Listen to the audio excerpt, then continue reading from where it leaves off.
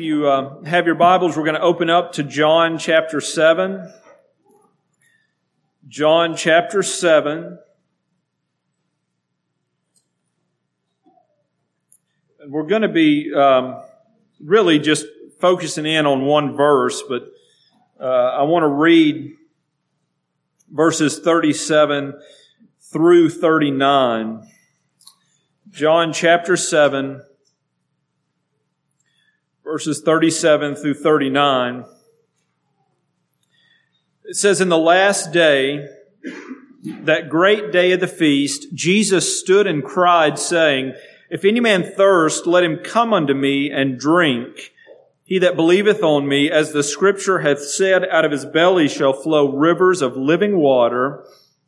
But this spake he of the Spirit, which they that believe on him should receive.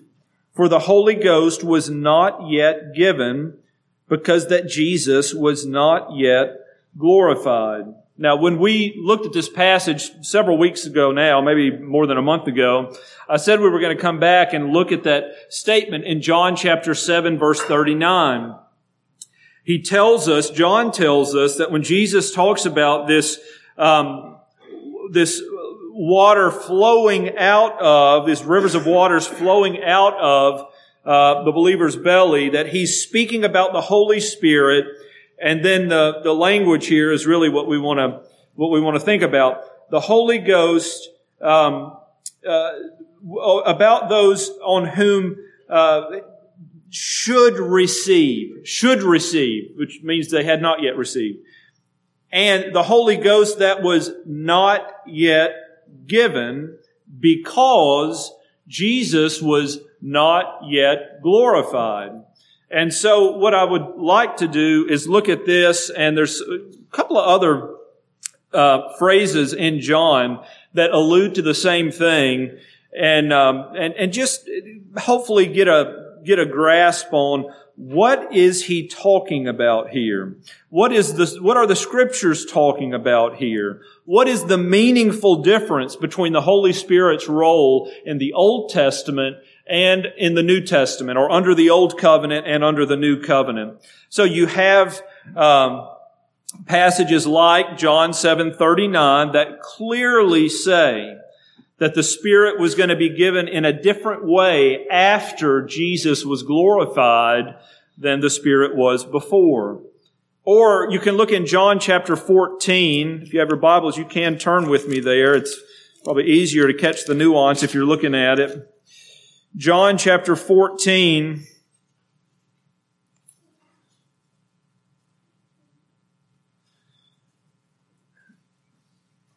In verse 16, Jesus says, "I will pray the Father, and He shall give you another Comforter, that He may abide with you forever, even the Spirit of truth, whom the world cannot receive, because it seeth Him not, neither knoweth Him, but ye know Him."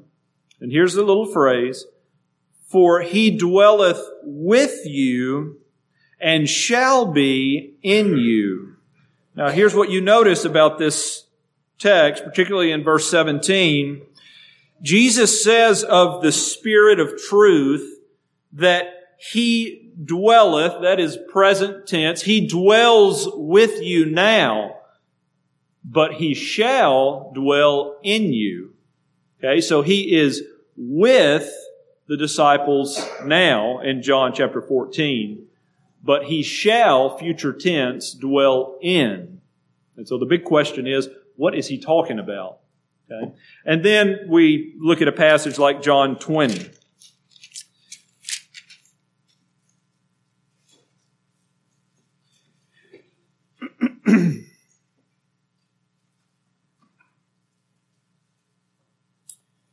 John 20.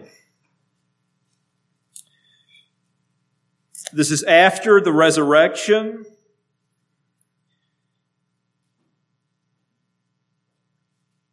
Jesus comes to His disciples. We can start in verse 19. It says, "Then the same day at evening, being the first day of the week, when the doors were shut, where the disciples were assembled for fear of the Jews, came Jesus and stood in the midst and said unto them, Peace unto you.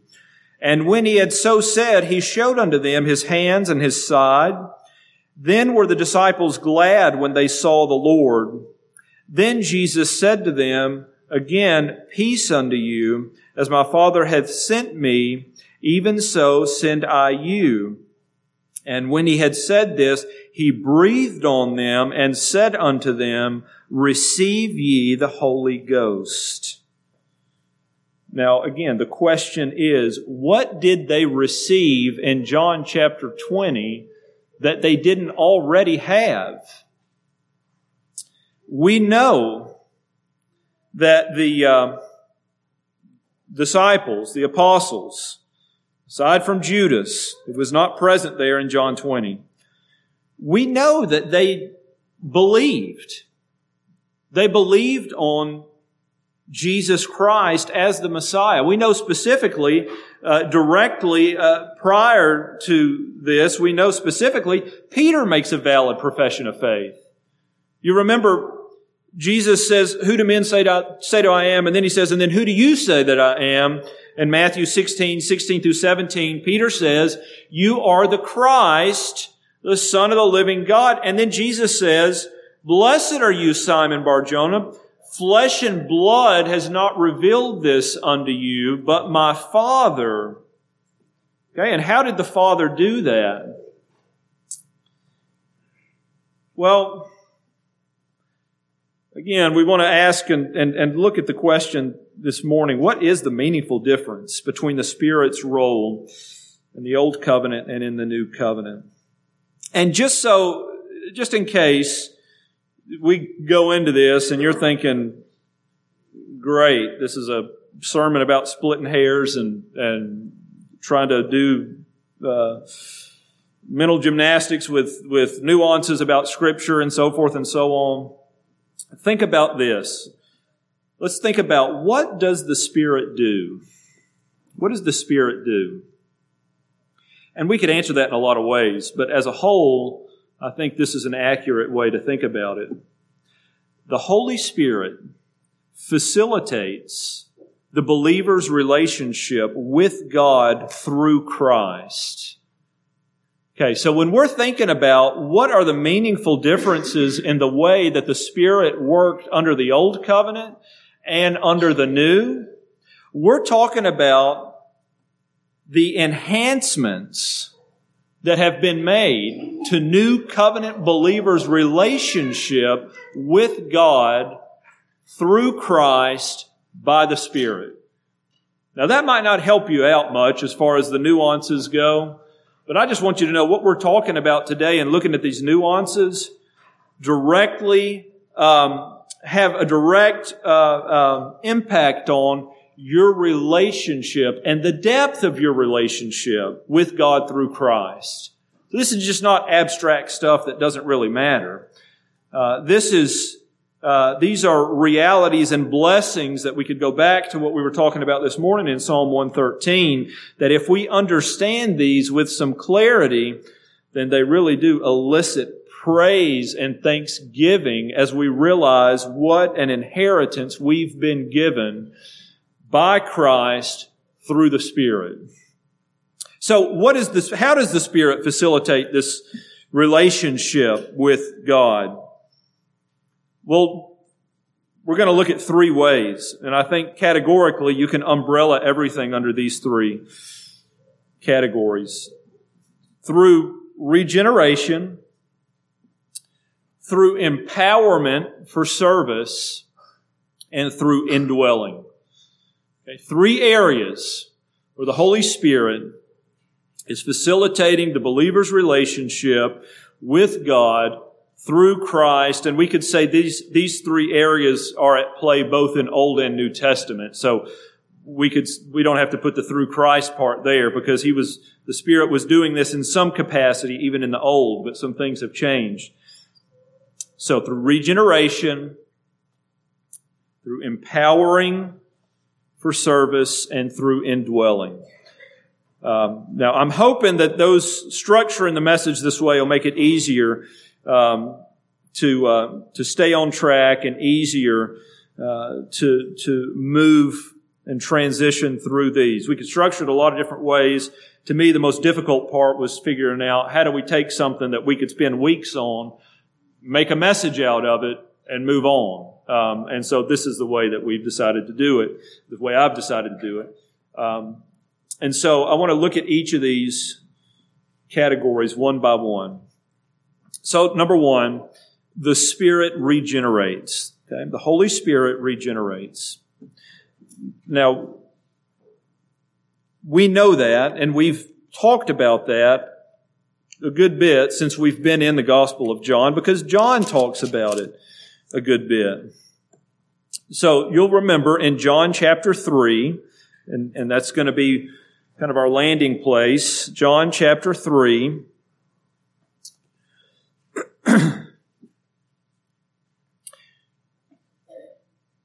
Jesus comes to Nicodemus.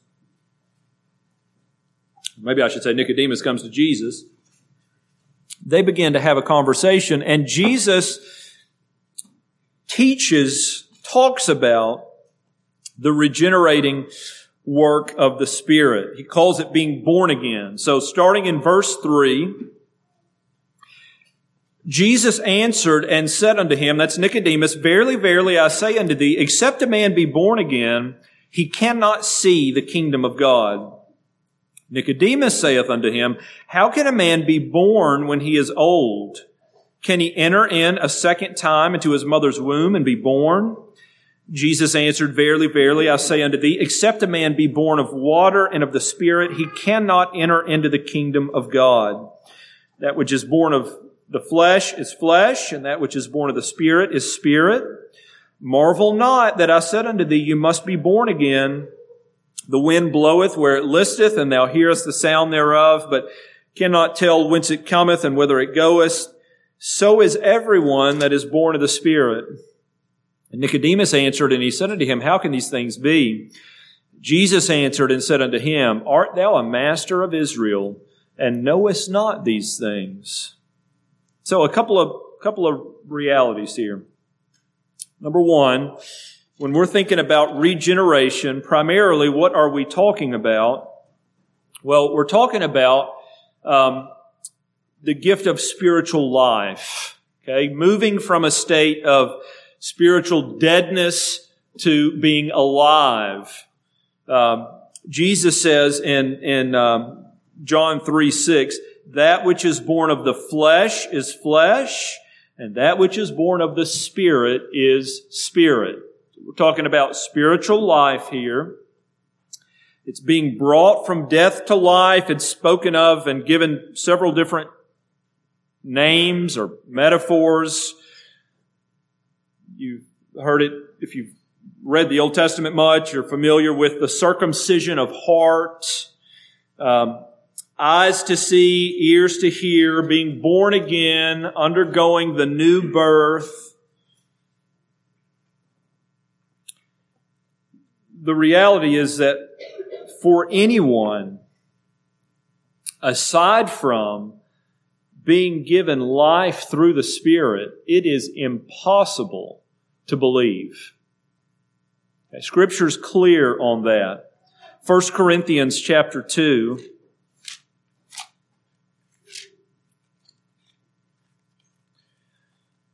1 Corinthians chapter 2, verse 12.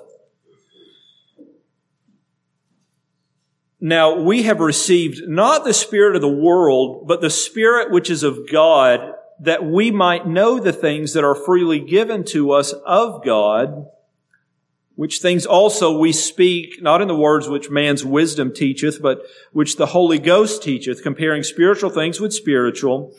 But, verse 14, the natural man receiveth not the things of the Spirit of God, for they are foolishness unto him, neither can he know them, because they are spiritually discerned.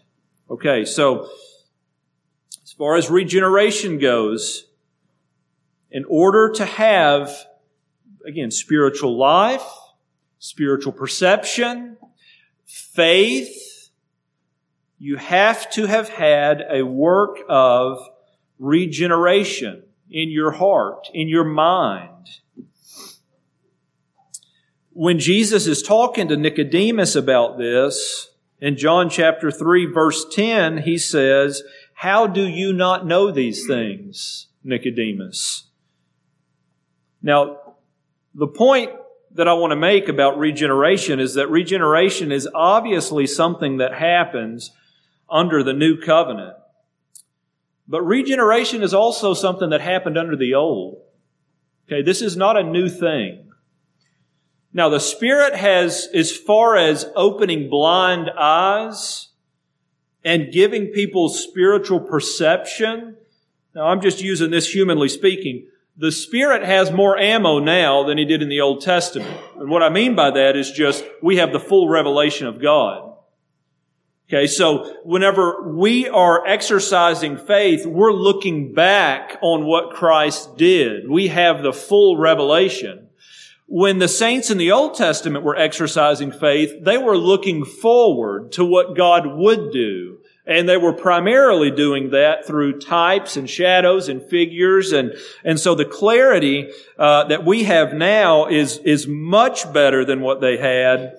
But all that to say, as far as the point is concerned, the Spirit's work of regeneration was around in the Old Testament just like it is now in the New.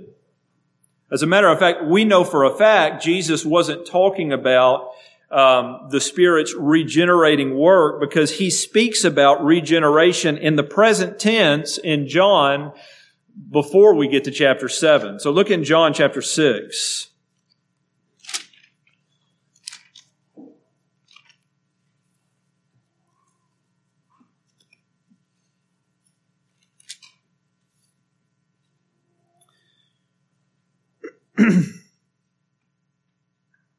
In John chapter 6, he's in the middle of this argument, dialogue, and he says in verse 62, "What and if you shall see the Son of Man ascend up where He was before?" Now we're in verse 63.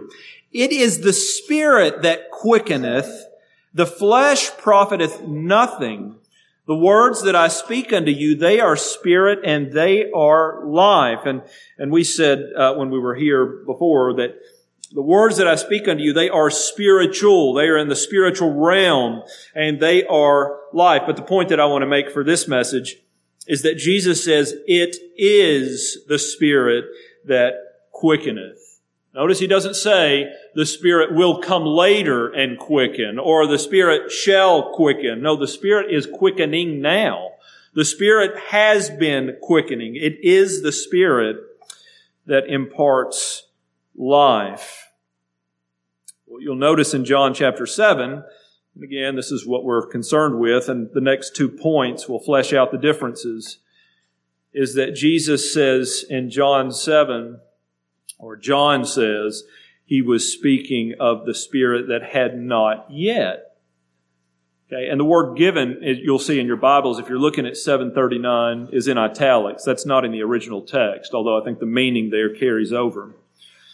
So, function number 1, what does the Spirit do? The Spirit regenerates, brings people to faith, gives them spiritual life.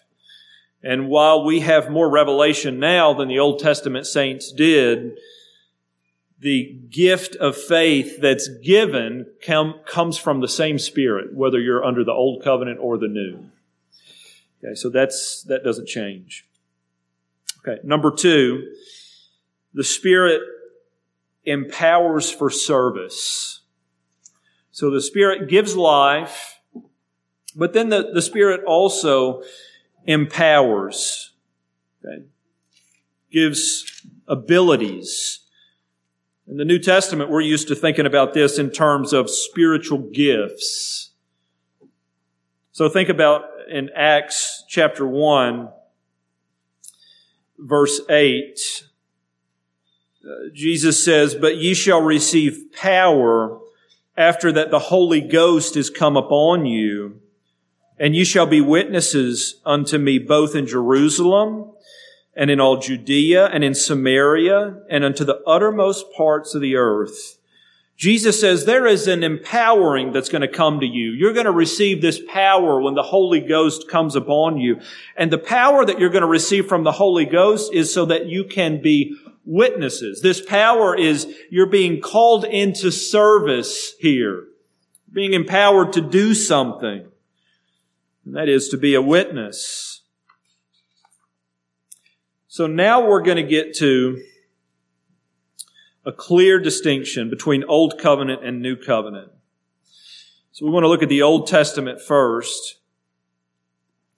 So in the Old Covenant or the Old Testament, the Holy Spirit only empowered specific people in special ways for special tasks. So what I mean by that is, when you read the Old Testament, you do not find that the nation as a whole, that every individual in the nation is empowered by the Holy Spirit for some particular service. You do not find that what we call in the New Testament spiritual gifts are given to everyone. As a matter of fact, when you read about the Holy Spirit filling someone, you usually read about that happening for a specific amount of time, for a specific task. Usually this was national leaders or spokesman of the Lord, whether that is a prophet for a period of time or someone else who's speaking on behalf of God. So let me give you a couple of examples of that. Number one, look in Exodus 31.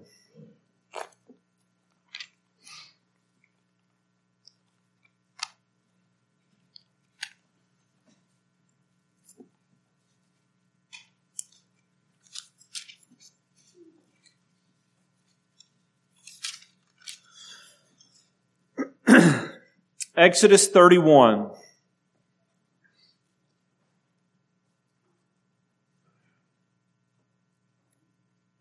Starting in verse 1.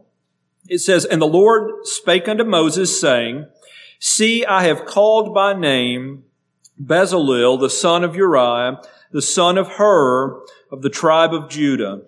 And I have filled him with the Spirit of God in wisdom, and in understanding, and in knowledge, and in all manner of workmanship, to devise cunning works, to work in gold, and in silver, and in brass, and in cutting of stones, to set them, and in carving of timber, to work in all manner of workmanship. And behold, I have given with him Aholiab, the son of Ahisamach, of the tribe of Dan, and in the hearts of all that are wise-hearted I have put wisdom, that they may make all that I have commanded thee." So God is telling Moses here, particularly about Bezalel, that he had given him his Spirit. He had filled him, verse 3, with the Spirit of God in wisdom for what? For a particular task. He had called on Moses, or I say he had called on Moses, he had given Moses instructions on how to build the tabernacle just so.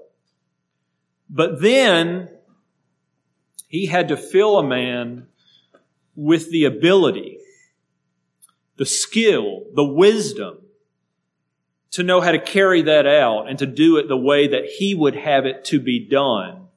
Okay? And that man was Bezalel, and then the other guys that he raises up as helpers. But the point is, we find that particularly Bezalel was filled with the Spirit of God and wisdom for a particular task, so that he could fulfill what God had designed for the tabernacle. Okay? Then we see this again, and you can see this sporadically through the Old Testament, but we see it again in Judges. And I'm going to just read these. You can write down the references if you like. With Samson. More than just Samson, but I'm going to use Samson. In Judges chapter 14, we find a story where the Philistines come and And they tell Samson that they want to bind him and they want to take him back and they're not going to harm him. And so Samson allows them to bind him with new cords, strong cords, and they begin to take him back. And then it says in Judges 14:19 that the Spirit of God came upon Samson and he broke those cords. This is not the wording there, but it essentially means as if they were nothing. And then he picks up the jawbone of a donkey and he kills, I'm getting ahead of myself. Then he kills 30 Philistines. Now, chapter 15 is where I'm thinking, where they bind him. He breaks free of that. This is chapter 15, verse 14. Then he takes the jawbone of a donkey and he kills 1,000 Philistines. Now, this is something that the Lord does for Samson at a particular time for a particular task. Samson judged Israel for 20 years. But here's something that we read later on. You remember Samson ends up marrying Delilah. He eventually tells her the secret to his strength. She cuts his hair. And just like many times before, Samson was asleep in her lap. She wakes him up and says, "The Philistines are upon us." Samson jumps up. He's ready to go out and fight. And the text says, but he did not realize that the Lord had departed from him. We could say that the Lord's Spirit had departed from him. So this was not a permanent thing. This empowering was something that came to Samson at a particular time, for a particular task. One of the other ways we would know that is because anytime you see these tasks being fulfilled, so you have a guy like Samson who does some amazing things in different seasons of his life, or at least in different episodes, and every time he does it, it says, the Spirit of the Lord came upon him. The Spirit of the Lord came upon him. The Spirit of the Lord came upon him. So he's coming in new and fresh ways every time for new and fresh tasks that he's completing. You see this again with King Saul. King Saul, you can turn to 1 Samuel 10.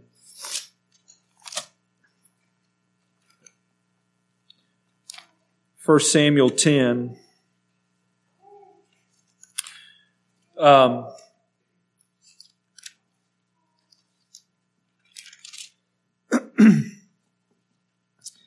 In 1 Samuel 10, Saul is being anointed king.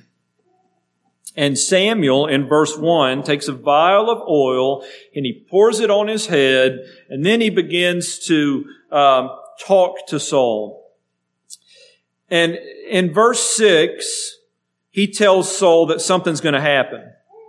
He tells him that the Spirit of the Lord will come upon thee, and thou shalt prophesy with them. That's with some prophets that'll be coming his way. You'll prophesy with them and shall be turned into another man.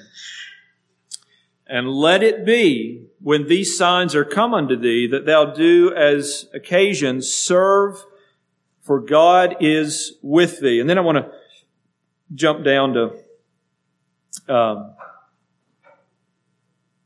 to verse 9. It says, and it was so that when he had turned his back to go from Samuel, God gave him another heart. And all those signs came to pass that day.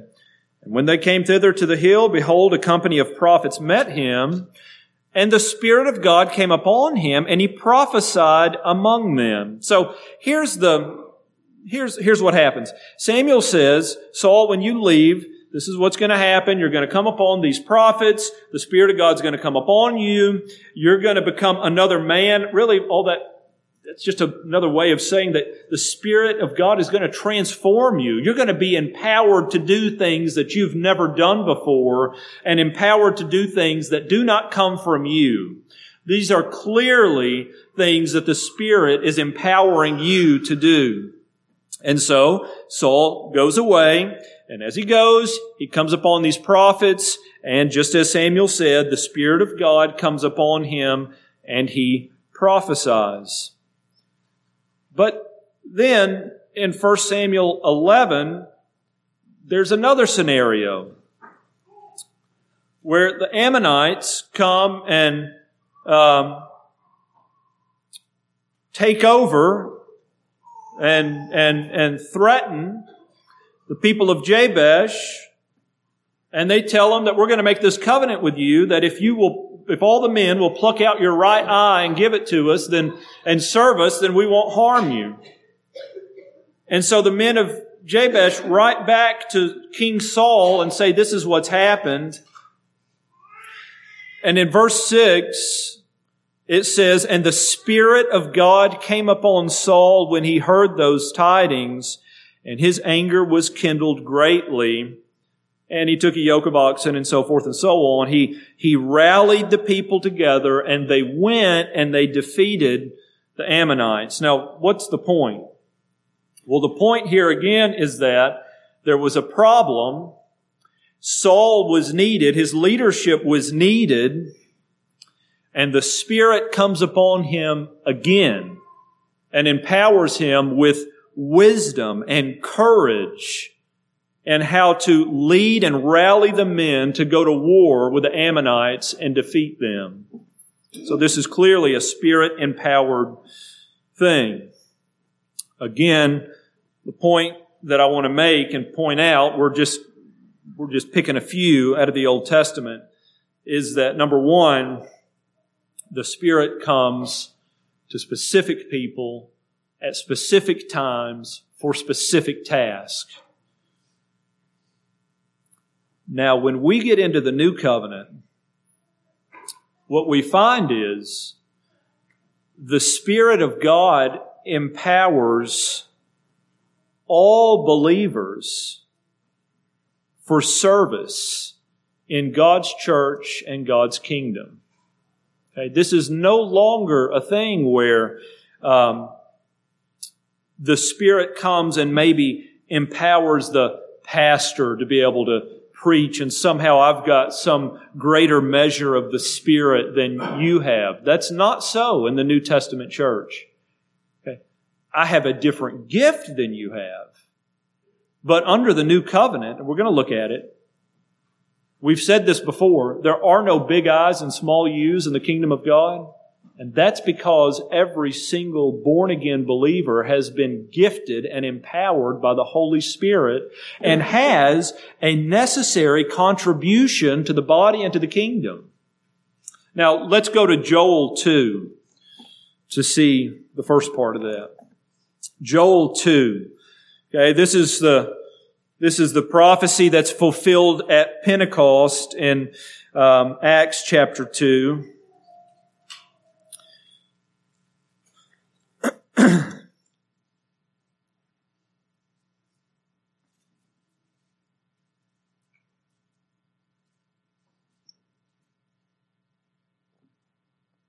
In Joel 2, verse 28 and 29, it says, and it shall come to pass afterward that I will pour out my Spirit upon all flesh, and your sons and your daughters shall prophesy, your old men shall dream dreams, your young men shall see visions, and also upon the servants and upon the handmaids in those days will I pour out my Spirit.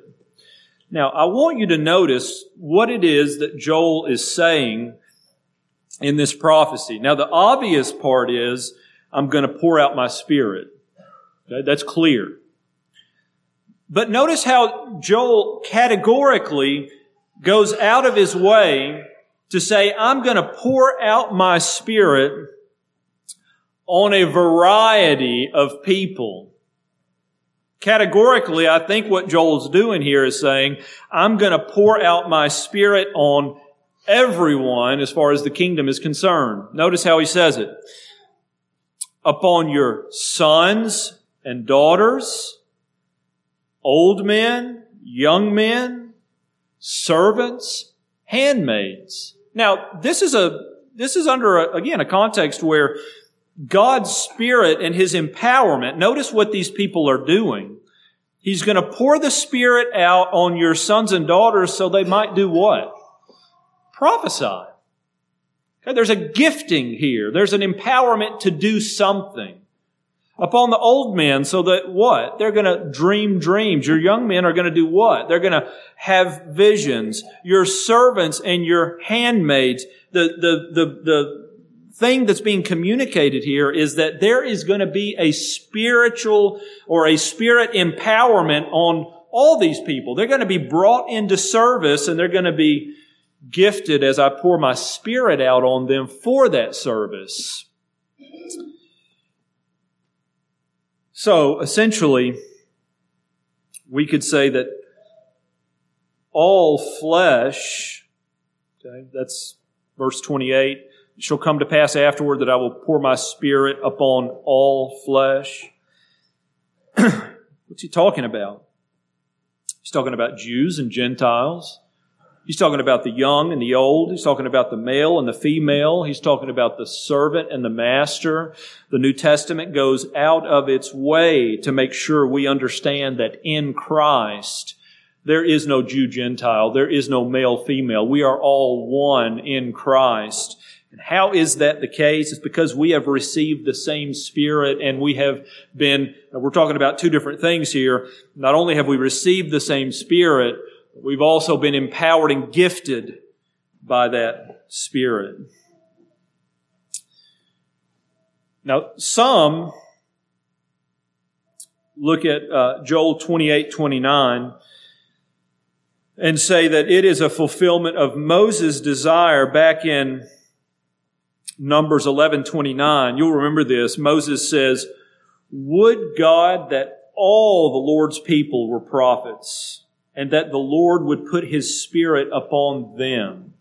What's Moses? I don't know if we could say this is his prayer, but what's the sentiment of his heart here?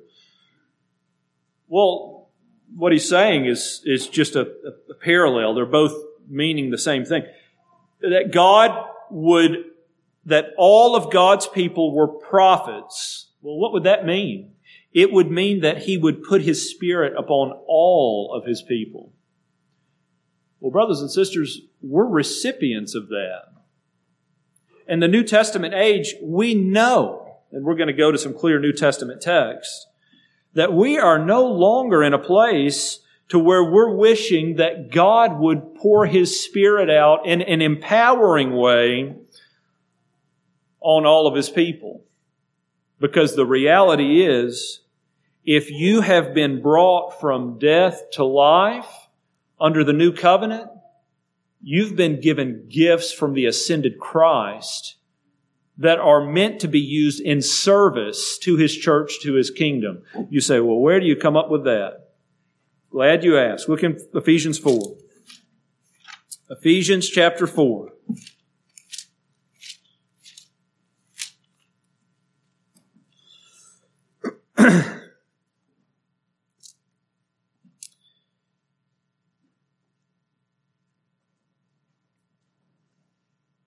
In Ephesians chapter 4, verse 7, Ephesians chapter 4, verse 7, he says, "But unto every one of us is given grace according to the measure of the gift of Christ. Wherefore he saith, when He ascended up on high, He led captivity captive, and He gave gifts unto men."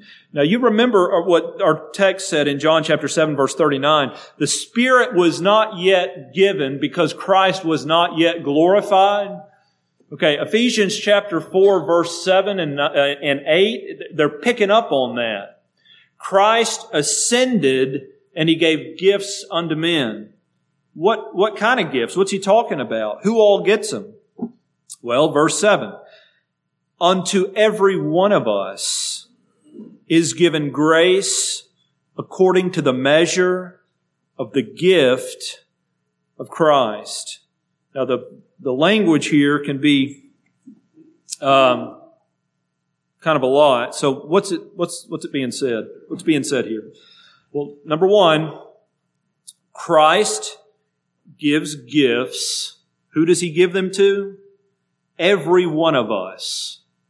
That is, all who are brought from death to life, all believers, all Christians have been gifted by the ascended Christ. Different gifts, but you've all been gifted by Christ. What is the source of that gift? Grace. It's not anything that you came up with. It's not anything that you decided in and of yourself. Just like God gifted the men to be skillful in the work of the tabernacle, just like God gifted and empowered Samson and Saul and so many of the other Old Testament saints, you've been gifted. He even goes so far as to say, according to the measure of the gift. What does that mean? That means that it's really an incredible reality that Christ has handpicked your gift and has, we could think about it like the measure there is like a scoop. We could think about the ice scoop.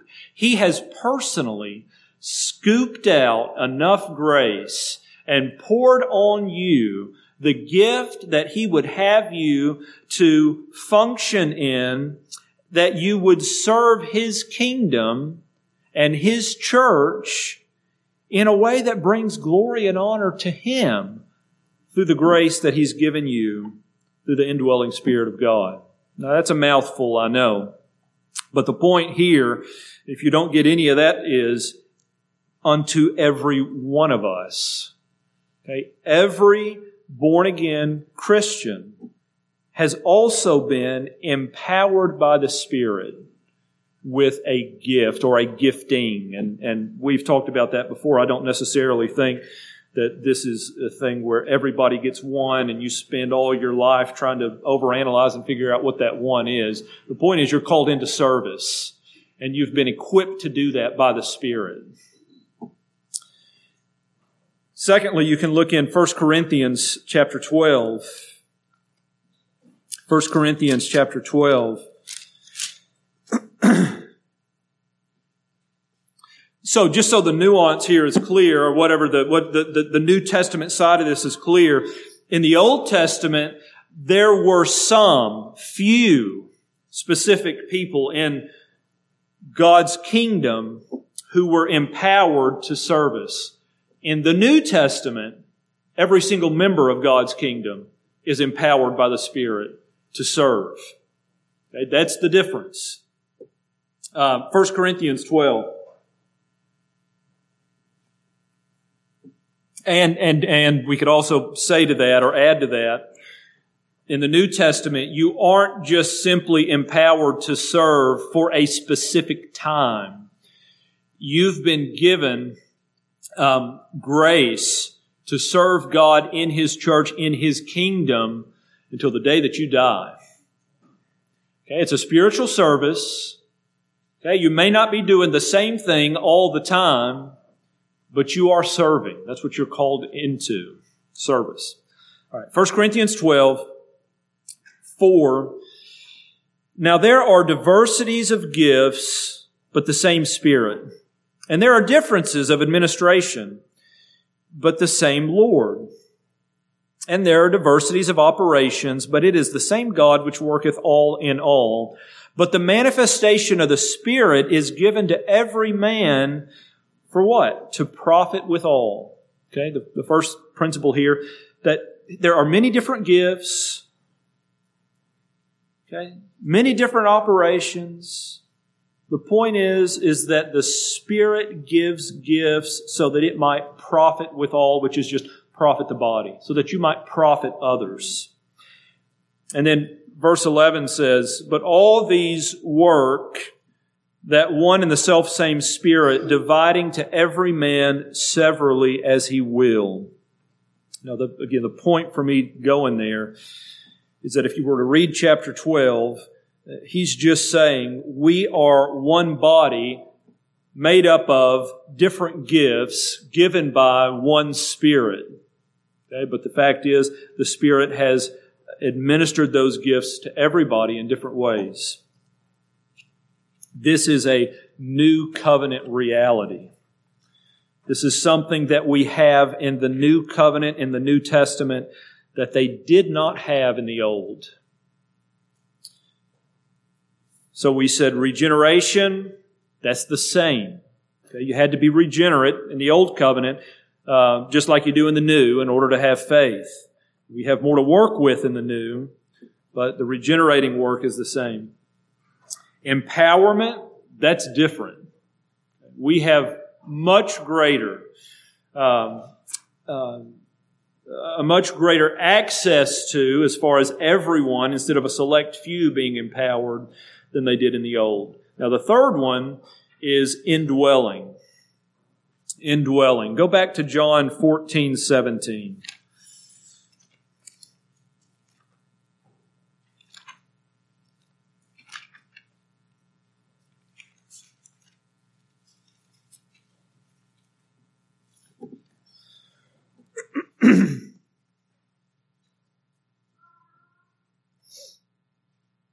In John 14:17, this is after Jesus says He's going to send the Comforter.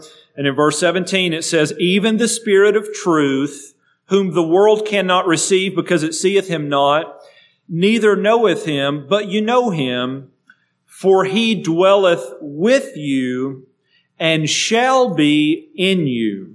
Now again, He's making a distinction here.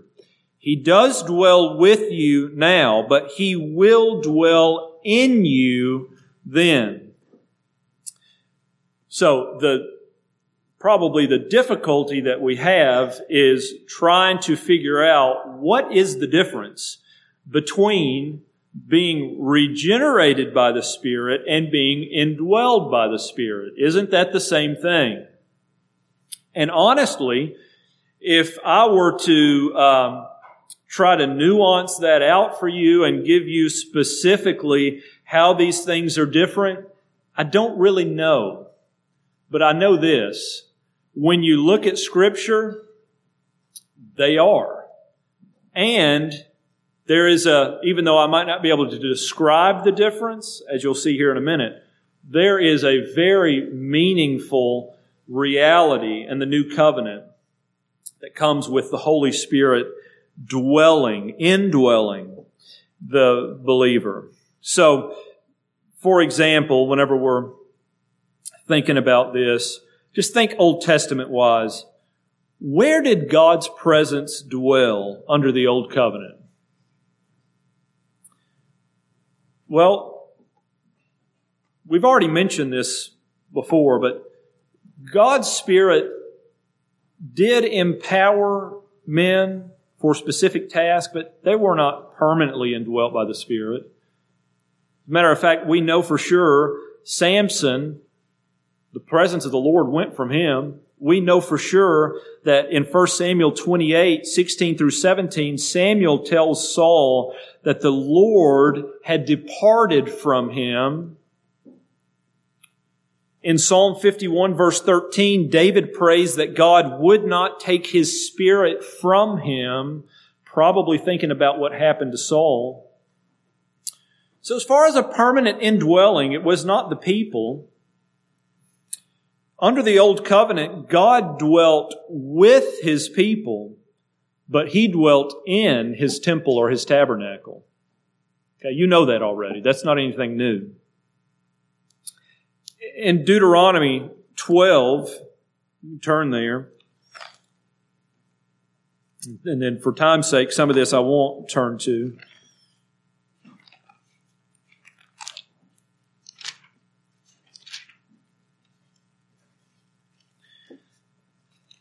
Deuteronomy 12.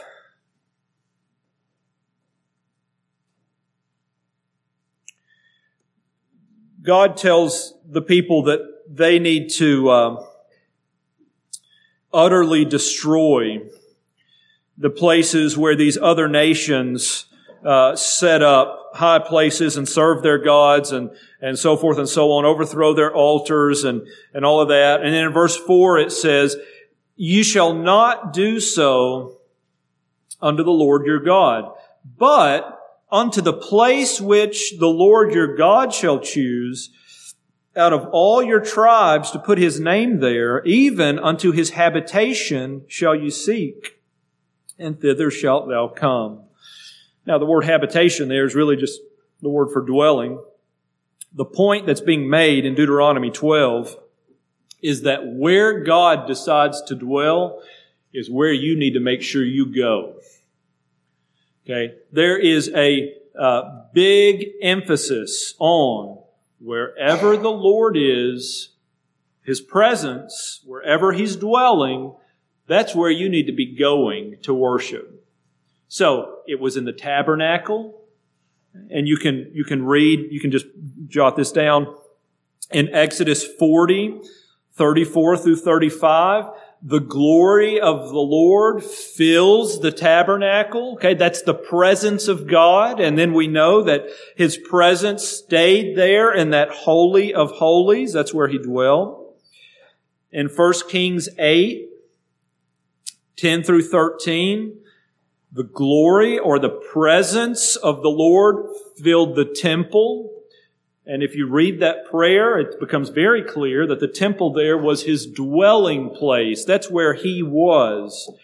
That's why people made these trips into Jerusalem for the feast.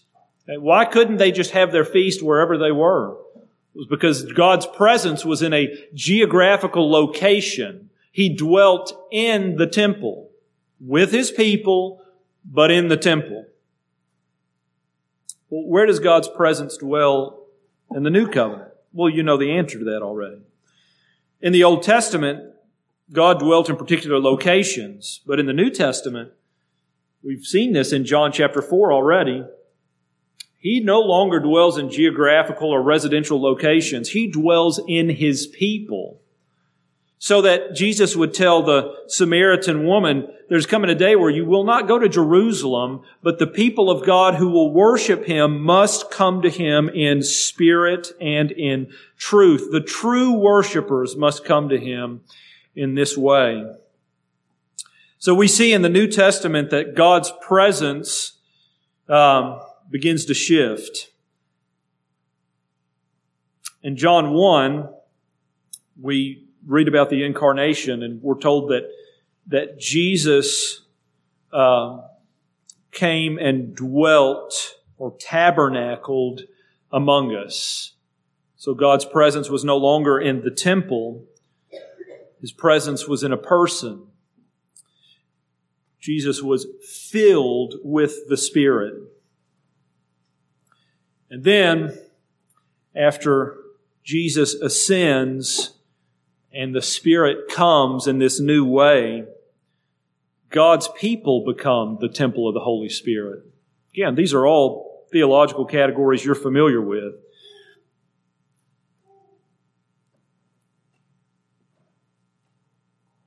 As God's people are filled or indwelt with the Holy Spirit, this is the reason. We think about this from a functional standpoint. This is the reason why this church could get knocked down by a tornado tomorrow, and we could meet in somebody's backyard. And as far as our access to God goes, nothing's changed. This is also the reason why you could get stranded on a desert island somewhere and not have access to anyone or anything. And yet your access to God has not changed. Why? Because you are the temple of the living God. The Holy Spirit has made His permanent dwelling, His permanent habitation in you. And the Spirit is at work, as Peter calls us, living stones, building us up, Ephesians chapter 2, into a habitation for God as the church. But this only happens through individuals who are indwelled by the Holy Ghost.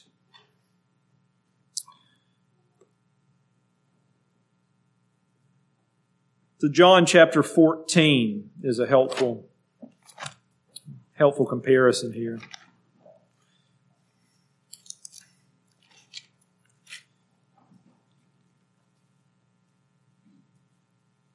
John chapter 14.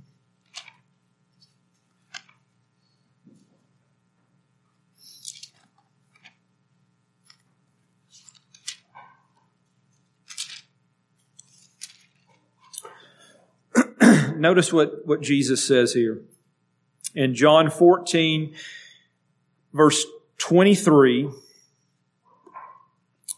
Jesus answered and said unto him, If a man love me, he will keep my words, and my Father will love him, and we will come unto him and make our abode with him. That is, make our dwelling with him. So, if a man loves me, he's going to keep my words. My Father will love him. We will come to him. We will make our abode with him.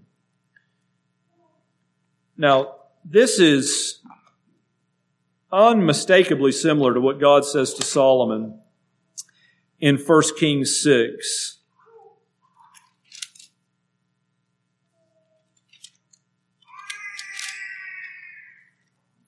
In 1 Kings chapter 6, verse 11, it says, And the word of the Lord came to Solomon, saying, Concerning this house which thou art building, that's the temple, if thou wilt walk in my statutes and execute my judgments and keep all my commandments to walk in them, then will I perform my word with thee, which I spake unto David, thy father, and I will dwell among the children of Israel and will not forsake my people Israel. So Solomon built the house and he finished it. You notice what's being said here. It says, if you would build a house for me, then build it. But you're going to have to do more than just build a structure. You have to keep my word. You have to walk with me. And if you do that, then I will dwell with you. How? In the temple. Well, Jesus, in John 14:23, essentially says the same thing to the believer that God said to Solomon, and He's speaking to us as if we're the temple, because we are. If a man loves me, he'll keep my words, and my Father will love him, and we will come unto him and make our abode with him. And so what's the meaningful difference here? Well, the difference is you are the temple of the living God, and the Holy Spirit abides with you and in you, and you have become His permanent dwelling, so that Hebrews 13:5 could be a reality. This, I will never leave you. I will never forsake you. Where can you go and escape or get away from the presence of the Lord? The answer is there's nowhere you can go. He's with you. He's in you. He's made you His abode. Now, we could go through each of these three categories, the regeneration, the empowerment for service, the indwelling, and we could tease out all kinds of applications. But for the sake of the message this morning, we're not going to do that. Jesus says, or John says, the Spirit was not yet given because Jesus was not yet glorified. In what way was He not yet given? In the way of empowerment, the way that we have Him now. So that every living stone has been given a gift by God, or gifts by God, to serve Him and His people. How else was He going to be given that He was not yet? A permanent indwelling, where you and I don't have to go to Jerusalem. You know, there's, and for whatever reason, it is what it is as far as names go, but you hear about holy sites and holy lands and that kind of thing. Well, the indwelling of the Holy Spirit in the believer means there is no such thing as a holy land. There are no sites that are holy. There are people who are holy. God's presence now is with people, not geographic locations. There's nothing mystically special about anything geographical. There is something very mystically special about a group of believers who gather together, or even a single believer who comes to God through the Spirit. And so, what do we do with all this, aside from trying to parse out doctrinal details? Well, I think 1 Peter helps us, and that's where we'll end. 1 Peter chapter 1, starting in verse 3, Peter says, "Blessed be the God and Father of our Lord Jesus Christ, which according to His abundant mercy has begotten us again unto a lively hope by the resurrection of Jesus Christ from the dead, to an inheritance incorruptible and undefiled that fadeth not away, reserved in heaven for you, who are kept by the power of God through faith unto salvation, ready to be revealed in the last time." What do we do with these realities? Well, what we've been talking about this morning really is part of verse 4. To the believer, we're talking about your inheritance. We're talking about what we've been given that is far superior than what those in the Old Covenant had been given. We're talking about the blessings of the resurrected Christ that have been bestowed upon His people, so that we might, remember, the Holy Spirit's job is to facilitate the relationship of the believer to God through Christ. What does that mean? That means under the new dispensation, under the new era of the Spirit, you have access to draw closer to God than any Old Testament saint ever thought of, because His Spirit is in you, giving you life, making you His temple, His permanent dwelling place, and empowering you for service. So may God bless us to receive that both as a blessing and as a challenge, that we might live out what the Lord has called us to be and what He has equipped us to be through the indwelling power of His Spirit. Let's pray. Father, we thank You for these realities that we've talked about this morning. Much more could be said about them. But Lord, enough has been said that we just want to say thank You. Father, what a blessing to live on this side of the cross. What a blessing to live in fellowship with believers who have been empowered and gifted by the Spirit for the edification of the body. What a blessing to be able to live on this side of the cross where we have become the temples of the living God, the permanent dwelling place of the Spirit, so that we're made alive through His work. We are indwelt with His power. We are also indwelt with His presence. Father, would You bless us to be able to recognize what a blessing that is, that we might return to You in praise. In Jesus' name, amen.